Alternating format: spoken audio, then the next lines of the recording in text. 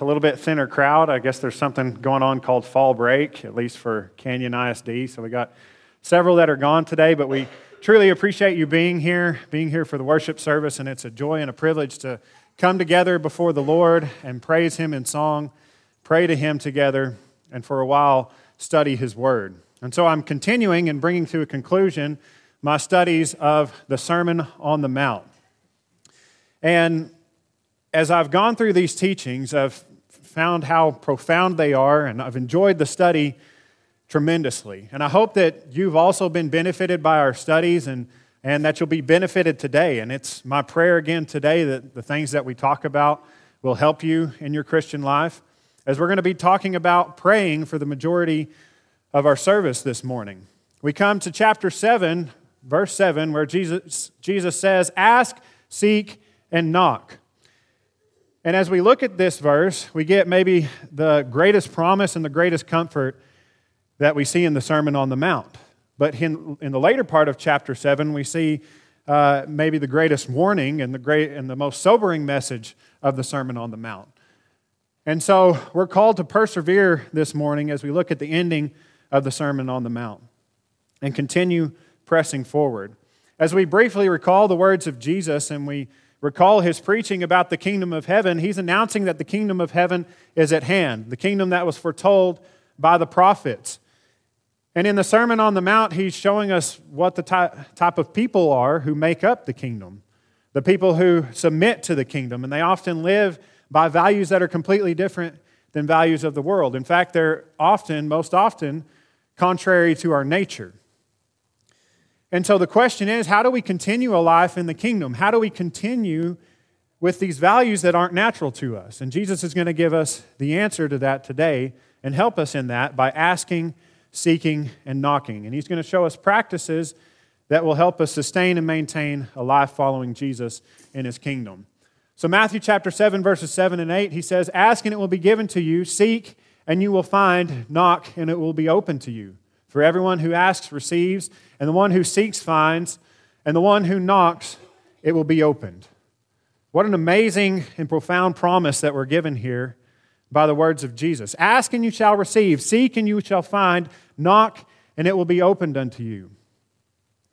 These words are very poetic and beautiful, but do we stop to think about what they truly mean? Do we take Jesus at His word when He tells us this? Do we believe that whenever I ask God that He's going to answer my prayers? Do we believe that when we seek Him that we will find Him? And do we believe that whenever we knock, the door will be opened? And so what does it mean to ask? What does it mean to seek? What does it mean to knock? Is Jesus talking about the same thing, or is it something different? What does He mean by these words? I confess that at times in my life that I've not believed these words, and it's been a struggle for me, and especially as we think about our prayer life and how difficult that can be sometimes. But as we look at who Jesus was and we look at His instruction, we see that this was an integral part of His life. And His days here on earth were spent asking, seeking, and knocking. And so whenever Jesus says ask, seek, and knock, He's calling us and drawing us into a closer relationship with God. And while He is talking about some of the same things in this, we see that this is an iterative process. This is something that builds upon itself. And so asking, as we study today, will be recognizing that I need help, recognizing that I need God. Seeking is looking for the answer to my prayers, looking for God's word and His will. And then knocking is doing that repetitively, persistence. And so we're going to look at these one by one and see what Jesus has to teach us. So number one, ask and you will receive. As we think about asking and what Jesus is talking about, it's pretty intuitive that He's talking about prayer. He's talking about our prayer life. He's talking about taking our requests to God. If we look back in chapter 6 and we see Jesus model prayer, majority of that prayer is Him asking for things. He's asking that God would do things in His kingdom. And we'll talk about the nature of our requests here in a moment, but when Jesus says, ask and you shall receive, He's talking about our prayer, our prayers. So how's your prayer life this morning? Is it in a good state? How often do you pray? Do we pray at all the normal times, like a meal when we remember, or late at night whenever we're putting the kids to bed? Or do we follow the example of Jesus, of this being a continual thing? How many of you have had an experience like this, where I recognize that I'm deficient in my prayer life, and so I make a conscious effort to change, and I change my routine up a little bit. I get up early so I can spend time in prayer. And after about a week or so, I let maybe the normal routine of things get in the way, and I go back to my old ways, and I've fallen out of the habit. Or maybe I don't see the immediate results of my prayers, or I don't feel like it's doing me any good. I don't see the benefits of my prayers, and so we give up. We often feel more defeated. Or like we said earlier, how often do we not actually believe Jesus and take him at his word? I mean, if God's all-knowing and all-powerful, how do my requests change anything in this world or change anything in my life? And so I confess to you, I've struggled with these things, but Jesus is going to give us some tools and some things to help us and better understand what prayer is, better understand how we should approach prayer, and address our struggles and doubts. As he continues on, verse 9, he says, "Or which one of you, if his son asks him for bread, will give him a stone? Or if he asks for a fish, will he give him a serpent?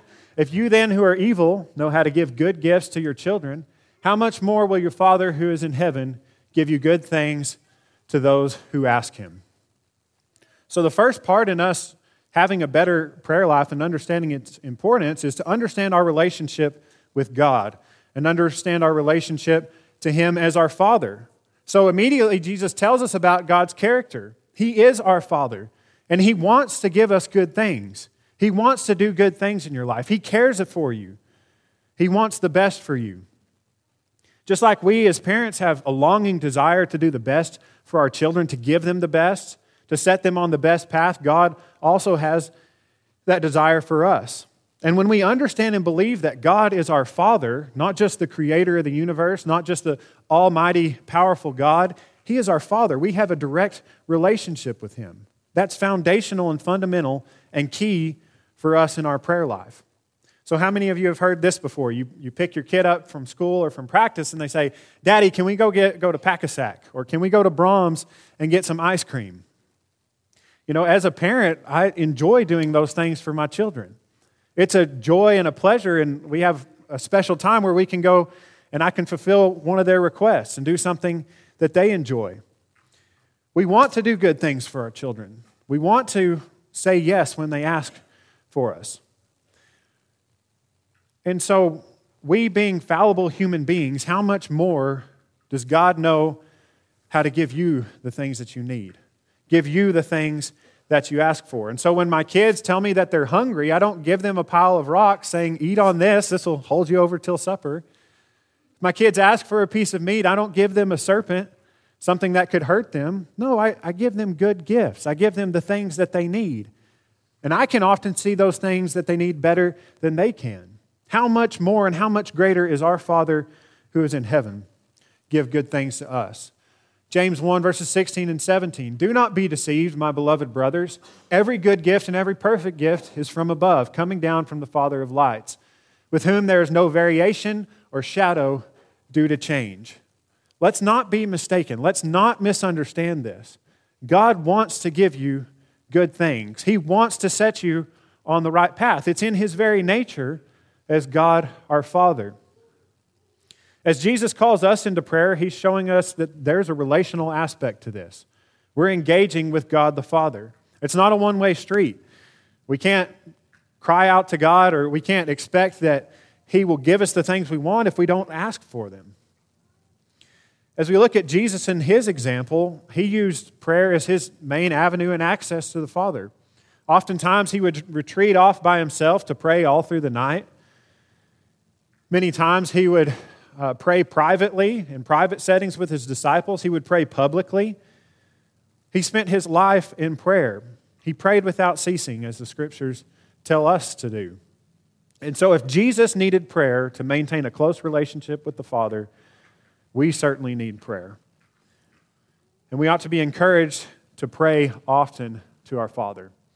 The next thing that we can draw attention to is Jesus creates a one-to-one relationship with all of these things. Ask and you shall receive, seek and you will find, knock and it will be opened unto you. So if I don't ask, I don't receive, right? And so we have to bring our requests to God. We actually have to ask Him. In chapter 6, though, remember he says, your Father knows what you need before you ask of Him, so why do I have to ask? Why do I have to bring those things to Him? He's already got His mind made up, doesn't He? It's pretty easy to fall into that way of thinking or that temptation to think that way. And I think maybe with partially the way I was raised, that sometimes I think God is too big to be concerned about me, that my requests do anything. But we see that Jesus draws the exact opposite conclusion. He says, God knows what you need, so ask Him for it. And in chapter 6, immediately after saying that, He begins to pray.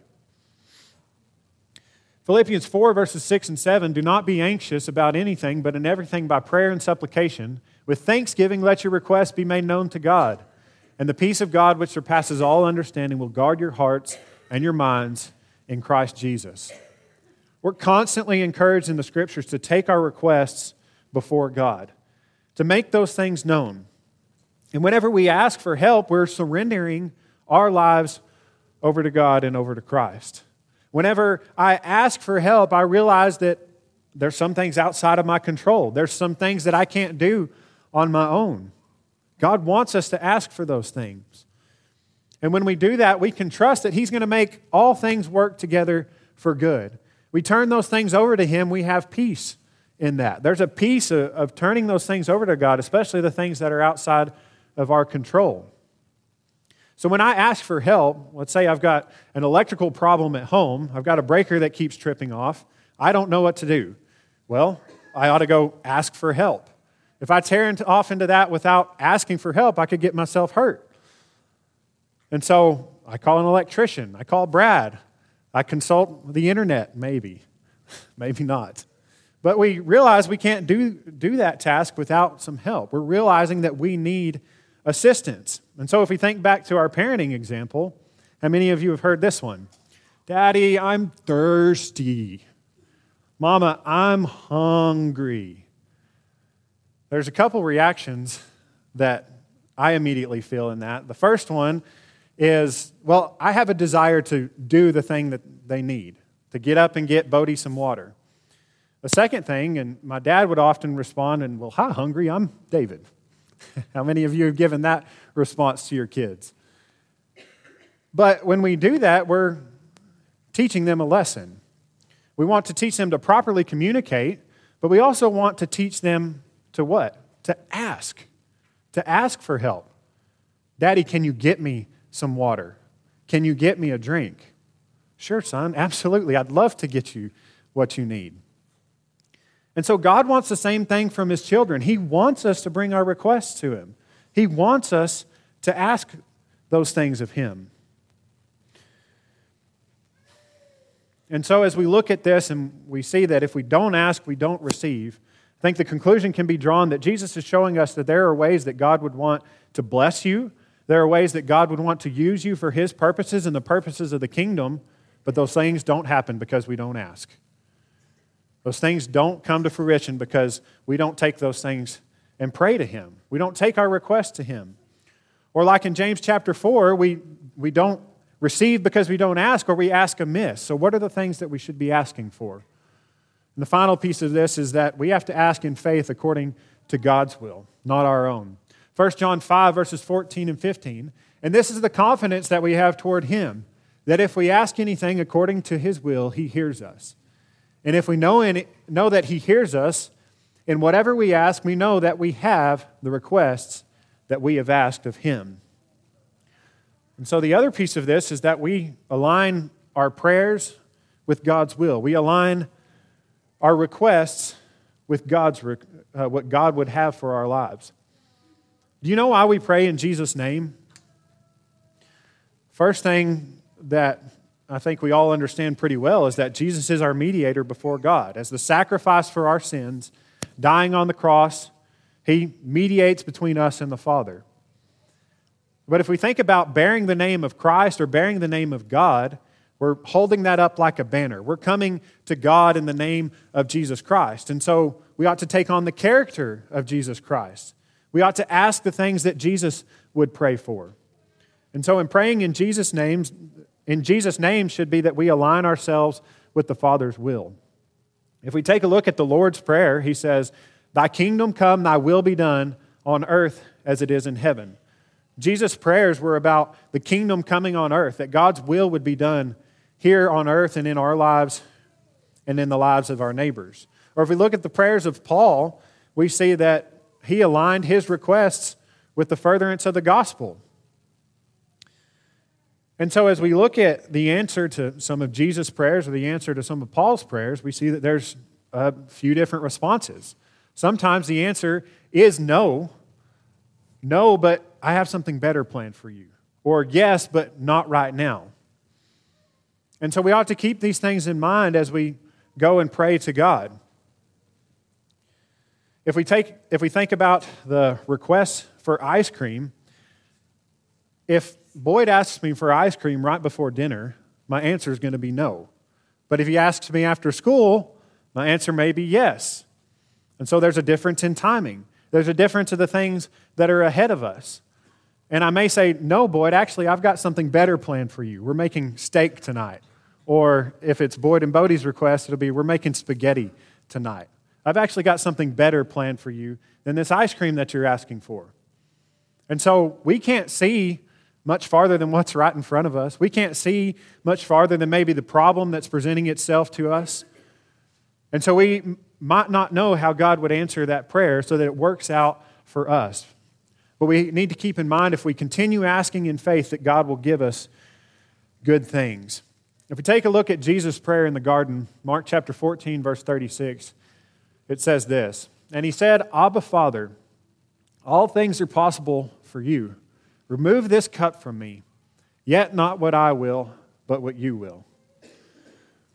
As Jesus was praying before his death, he was praying to God the Father. He says, all things are possible to you, through you. Anything is possible for you. If there's any other way, I don't want to die. What was the answer to that prayer? Jesus died, right? The answer to that prayer was no. And Jesus still, still knowing the answer to that prayer, still brought it before God. Still brought his requests before God. But what did God have planned instead? He had something much greater planned. And not only did he secure salvation for us through his death, but one thing I thought of in this study, and one thing that I realized is a great thing that was ahead of Jesus. You see, Jesus was risen on the third day. God rose him up. Jesus is alive today because of what he went through. And so God may have great things planned for us beyond our initial request, beyond the initial thing that we see in front of us. And God, seeing things in the future, may have better things planned for you. And so as Jesus comes to God, he says, "Not what I will, but what you will." I'm going to submit to your will. So let us have faith and patience in our prayer life. It may be years or months of praying for something or someone that we don't immediately see an answer to, but he calls us to have faith, knowing that God has good gifts planned for those who seek him and seek an answer to their prayers. And so number 2, seek and you will find.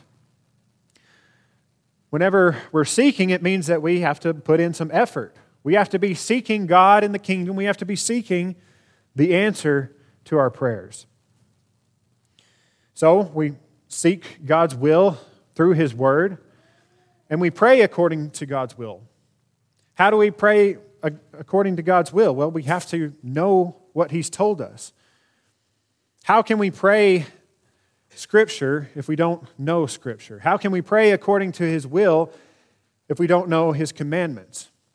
So Trevor focused on this a couple of weeks ago when he talked about the prayers of Paul. He studied the prayers of Paul with us. I encourage you to go and listen to that because it adds a great perspective on our prayer life. But we ought to be praying the Scriptures, and we must be seeking out the Scriptures, seeking out God's will for us in our lives.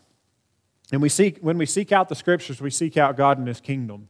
Psalm 119, verses 9 through 12. How can a young man keep his way pure? By guarding it according to your word. With my whole heart I seek you. Let me not wander from your commandments. I have stored up your word in my heart, that I might not sin against you. Blessed are you, O Lord. Teach me your statutes. So how do we seek God and His kingdom? How do we seek those things with all of our heart? Through study of His word. We pray that He would teach us His statutes, that He would teach us His wisdom. And we can only see the answer to those prayers by study and meditation. So why do we ask amiss, or why do we ask the wrong things? It's because we don't know His word. And once we align our prayers with God's will, then we can seek to do His will. We can pray to be a part of the solution. One thing that Trevor pointed out is when Paul prayed, he immediately was taking action to make those prayers come to light, to see the answer to those prayers. For example, he prayed that he would go to Rome. He could go to Rome and see the brothers there in the city of Rome. Did he wait for God to bring a magic bus to him and take him off to Rome? No. He looked for opportunity where he could make that happen. He prayed for opportunity so that he could make that happen. He made deliberate action and deliberate focus on his prayers. And so as we take a look at the Bible and we take a look at God and His relationship with humans, He's chosen to work His plan and His purposes through human beings, through you and me. And so as the story goes, we've got to bait the hooks. We've got to put in action on our part. We've got to seek God. We've got to seek the answer to our prayers. Ephesians 3, verse 20. Now to Him who is able to do far more abundantly than all that we ask or think, according to the power at work within us. As Paul is praying for the Ephesians, he's praying that they'd be filled with love and be filled with the Spirit of God. And he tells them, God can do so much more than we ask or think, so much more than we can even imagine. But how does He do that? According to the power at work within us. There's a power that would be at work within us if only we would ask and if only we would seek. The power of God works in, by, and through you so that others could come to know Him, could come to know the kingdom, so that you could be blessed. And God would use you in His plans if only you would seek Him. So what is it that we find whenever we seek God, when we seek the kingdom? Jesus tells us this later in chapter 7, verses 13 and 14. Enter by the narrow gate, for the gate is wide and the way is easy that leads to destruction. And those who enter by it are many. For the gate is narrow and the way is hard that leads to life. And those who find it are few. So in our seeking, we ought to be seeking the narrow way. That way that is more difficult. But those who find it find life. Jesus says, seek first the kingdom and all these things will be added unto you. That should be our first focus. And when we seek the kingdom, we find life. We find life in the here and now, and we find life hereafter. And we will find the answer to our prayers. And so finally, He says, knock and it will be opened. The final word that Jesus uses here to describe this is knocking. And this represents the persistence and the urgency that we should have in our prayer life, in our study, and in our doing. And we ought to persevere through whatever situation we find ourselves in. Continually ask, continually seek the kingdom of God. So there's been times where I've been sitting at home, I've not been expecting any company, I'm relaxed on the couch, and all of a sudden I hear, and I get shaken up. I get surprised by that. Immediately when I hear a knock on my door, there's a bit of urgency there. There's persistence that comes with that knock. It gets my attention. And so we ought to have the same attitude in our lives as Christians, in our prayer life, in our seeking. We ought to have an urgency and we ought to have a consistency. As Jesus gives this same teaching in Luke chapter 11, before He tells them to ask, to seek, and to knock, He tells them a story. He says, there was a man who, it was late one night, and he had guests come over to his house. And he had no bread to set before them. So he goes to his friend's house and he knocks. And he says, friend, I've got company that came over late. I have nothing to set before them. Can you give me some bread? Can you spare me something? His friend says, go away. Me and my kids, we're asleep right now.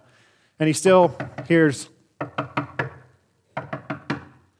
he's not giving up. He says, I really need your help right now. And the conclusion of that, in verse 8, he says, I tell you, though he will not get up and give him anything because he is his friend, yet because of his impudence, he will rise and give him whatever he needs. You see, he was consistent. He was maybe a little bit rude in that request. But it was constant, it was continual. And Jesus says, no, not because he's his friend, because he's already proven he's not a very good friend. It's not because he's his friend, but because he continually comes and he's continually asking because of his impatience. And so this ought to be the attitude that we have in our prayer life and in our relationship with God. Come back, keep praying, keep seeking, keep studying, keep doing. As I thought about this and I thought about asking, seeking, and knocking and the relationship that we have with God, I thought of the story of Jacob. And Jacob in his life, and Jacob did a lot of things that were a little shady. His name is called the deceiver. And so he deceives his brother Esau into getting the blessing, or first selling him his birthright. And then he tricks his dad and his brother into giving him the blessing. And so Jacob flees and goes off into another land. But as we see Jacob go throughout his life, we see that he devotes his life to God. And while he doesn't always do it the right way, he actually messes up quite a few times. He's striving and continues to maintain a close relationship with God. And as we look over the arc of his life, he continued growing, continued trusting, and continued in his relationship with God. And so as he's returning home, he's in his hour of the most fear and uncertainty he's ever felt. He's coming back to see his brother Esau. And he's afraid Esau's out for blood. And he goes off to be by himself, perhaps in a night of prayer is what he intended, but he runs into this angel, this messenger of God. And he wrestles with this angel through the night. And he grabs him and he refuses to let go. He says, I'm not letting go until I receive a blessing from God. And so the angel injures him so that he'll let go, and he blesses him. And then he says this in Genesis 32, verse 28. He said, your name shall no longer be called Jacob, but Israel, for you have striven with God and with men and have prevailed. So he's renamed to Israel, he who wrestles with God. This isn't a negative title. In fact, we see Paul describe prayer as Epaphras prayed for the Colossians. He said he struggled in prayer for you guys. And so this title, he who wrestles with God, represents Jacob's life. And though he doesn't always get things right, he maintains a close relationship with God. He struggles with God. He struggles to know what's the right decision, but he continues to come back to his relationship with God and trust in Him. And so sometimes as we have our relationship with God, sometimes we're defeated, we get swept off our feet, we fall down, we don't do things correctly, but we keep getting back up. We keep coming back to God. We keep struggling and striving. We keep fighting till we receive the blessing for our efforts. And then we keep going back, keep entering the ring, keep asking, keep seeking, keep knocking. Continue in prayer, in study, and in doing. And so Jesus gives us this warning as we get to verse 21 through 23. Not everyone who says to me, Lord, Lord, will enter into the kingdom of heaven, but the one who does the will of my Father who is in heaven. And so to add on all these things, we also have to be doing the things that He's asked us. Jesus said, if you love me, you'll keep my commandments. He goes on to say, on that day, many will say to me, Lord, Lord, did we not prophesy in your name and cast out demons in your name and do many mighty works in your name? And then He will declare unto them, I never knew you. Depart from me, you workers of lawlessness. And so Jesus encourages us to be persistent, to be continual in these things. Because on the final day, there's those who will say, haven't we done these things for you? Didn't I have a relationship with you? Didn't I do mighty works in your name? And He says, no, you're a practicer of lawlessness. And so these people fell out of a relationship with God. They gave up. They stopped asking, stopped seeking. they stop knocking. And so there's two paths set before us. Christ gives us the option. He says, if you knock, the door will be opened. The easy way that leads to destruction, or the difficult way that leads to life. I encourage you this morning to choose life, to keep getting back up, getting in the ring, to strive in your prayer life with God, to seek to be the answer to those things, and continue coming back and continue knocking. Let's pray together. Our dear Heavenly Father, we come before you and thankful for the words of Jesus that you've left for us. Lord, we thank you for the avenue of prayer, and we pray that you would draw each of us into a closer relationship with you through our prayers. We pray that we would understand that you are our Father who is ready and willing to bless us, if only we would ask. And Lord, we pray that your purposes and your plan would be worked through us. Lord, we ask that we would seek opportunity, that we would seek first the kingdom of heaven that you've shown to us here in Jesus' words. We pray that we'd be seeking for your will, that we would study your statutes and your commandments so that we may have wisdom to use in our lives. And Lord, we pray that we would be continual and persistent in these things, to come back to you each day, continue knocking and praying for the blessing that you would have for us and have for your creation. Lord, we love you and we thank you so much for Jesus, the example he set for us and the sacrifice that he gave for us. And Lord, it's our prayer that each individual here would enter into a closer relationship with you through their prayers. We pray all of this in the name of Jesus. Amen. So as we come to a close here and I close out the studies of the Sermon on the Mount, I want to leave you with the final words and the final thoughts that Jesus gives his audience here in verses 24 through 27. Everyone then who hears these words of mine and does them will be like a wise man who built his house on the rock. And the rain fell, and the floods came, and the winds blew and beat on that house, but it did not fall, because it had been founded on the rock. And everyone who hears these words of mine and does not do them will be like a foolish man who has built his house on the sand. And the rain fell, and the floods came, and the winds blew and beat against that house, and it fell, and great was the fall of it. As we look at Jesus' teaching and as we look at the Sermon on the Mount, Jesus tells us that these things will give us a firm foundation that would keep us through any storm, through any difficult trial that we face. As I read about this verse, I read that the sand around Galilee in the dry season would get very hard and crusted over on top and give the illusion that that was a solid place to build a structure. But when the rains and the winds come, that foundation would be tore apart. And so there's worldly wisdom that we can go and find that seems like a good foundation. But whenever the storms of life come, those things get washed away. And great would be the fall of it if we heed not the words of Christ. But Christ tells us that we can have a firm foundation in him. And as we look back on the Sermon on the Mount, he first tells us that we ought to be living out the true blessing in the kingdom. He showed us who is truly blessed in the kingdom of God. And when we live out that blessing, then we are salt and light to the people around us. We offer light to the world around us. And then Jesus calls us to fulfill the law, not obeying out of obligation, but out of a desire to be like Jesus and following the true wisdom that's found in the law and the commandments. He reminds us that we shouldn't be doing these things for our glory, but for the glory of God, and in practicing heart-based religion in our prayer, in our fasting, and in our giving. He tells us to set our affections and our attention on things above, not on the things of this earth.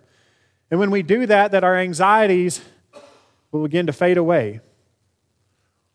He tells us to offer proper judgment, not hypocritical judgment, but judgment that helps my brother, where we can both look up to Christ as our example. And then he tells us to continue in these ways. We need to continue to ask, to seek, and to knock in prayer, in study, and in doing.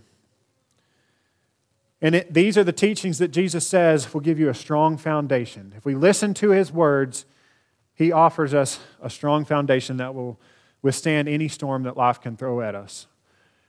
As we see the conclusion of chapter 7, verses 28 and 29, it says, "And when Jesus had finished these sayings, the crowds were astonished at his teaching, for he was teaching them as one who had authority and not as their scribes."